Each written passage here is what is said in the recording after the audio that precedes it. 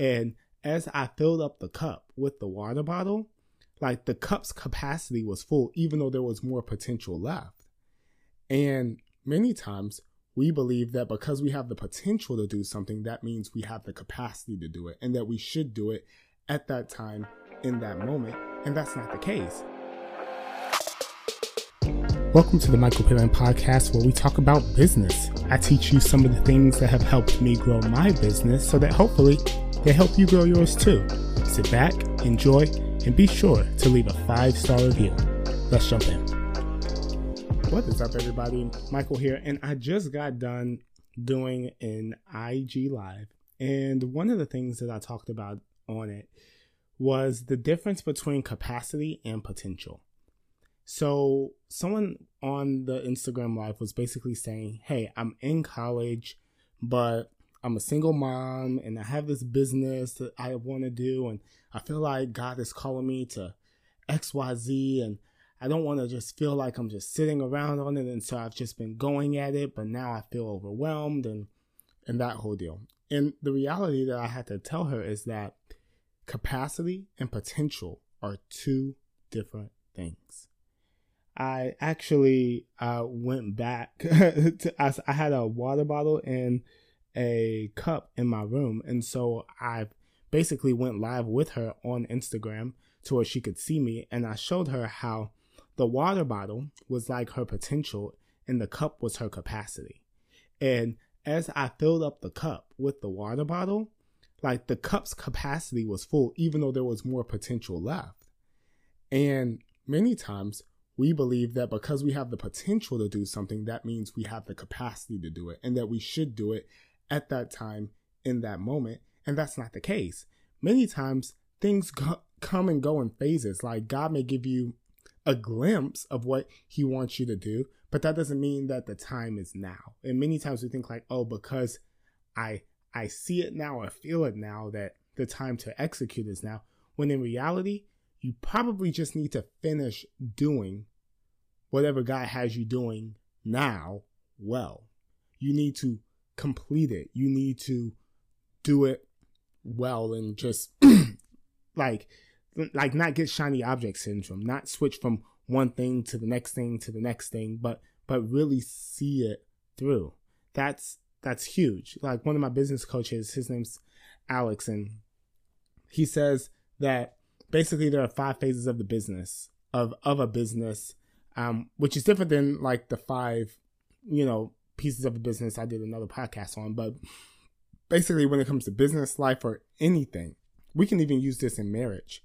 There is first uninformed optimism, meaning that you get really excited about a diet. You get really excited about a business. You get really excited about a relationship and you go in. And then step 2 is informed pessimism. You realize, ooh, this business is more difficult than I thought. This diet is more difficult than I thought. This relationship is more difficult than I thought. And then in phase 3, step 3, you are in the valley of the shadow of death. To where most people at this point in time say, it's too hard and I quit. That's why the marriage and divorce rate is where it is today. That's why most people don't stick to diets or New Year's resolutions. That's why most businesses fail. It's because they get to the valley of the shadow of death and they realize, oh man, like this isn't what I thought it was. Like this isn't all I thought it was going to be cracked up to be. And then what happens is just at about that time, here comes another shiny object that grabs your attention. And you look at it and you say, that looks way easier than what I'm doing now. And you go into it with uninformed optimism. And then you keep the process going over and over and over and over your entire life to where it's just like people just die average because they're not willing to stick through it. See, after step 3, there's step 4, which is then informed pessimism.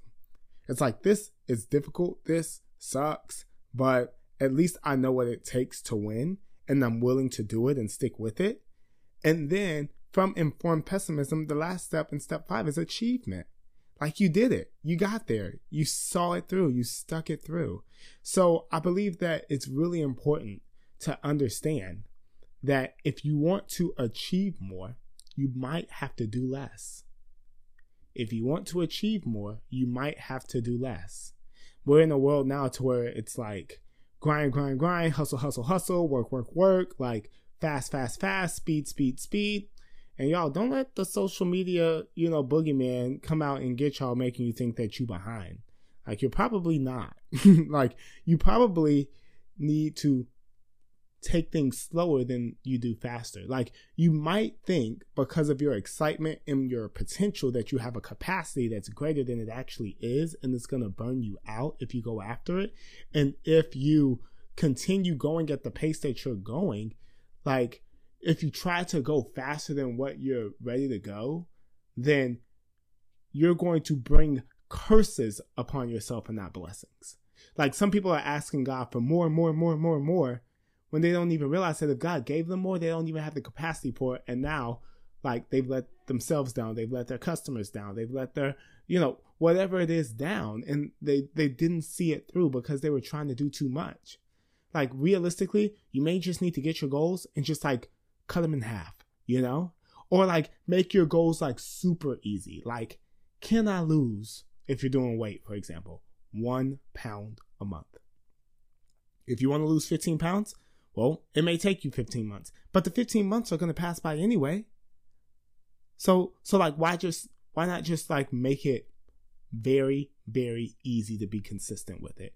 Like, most of us, when we get New Year's resolutions or we have goals, we have to get consistent at things that are really difficult. And it's just like, not only are you doing something that's difficult, and not only are you doing something that's new, and not only do you have uninformed optimism, but now you're supposed to be consistent with it. You're probably better off just sticking with something slow and easy that you can be consistent with. It's like that children's fable, the tortoise and the hare, right? Like, slow and steady wins the race. Just try slow and steady for a little bit. Many people are going to do like fast and burnout. Like, why don't you just try slow and steady? And you'll ultimately accomplish what you want to if you just say slow and steady. I'm going to do less, not more. I'm going to do less things great instead of a lot of things average. I'm going to understand the difference between my capacity and my potential. I think you'll be further along ahead, and I think that it's going to help you. So I hope that this was helpful. And if you are interested in launching a business and you want some coaching, www.launch-confident.com. Launch-confident.com. Talk to y'all soon. Love y'all.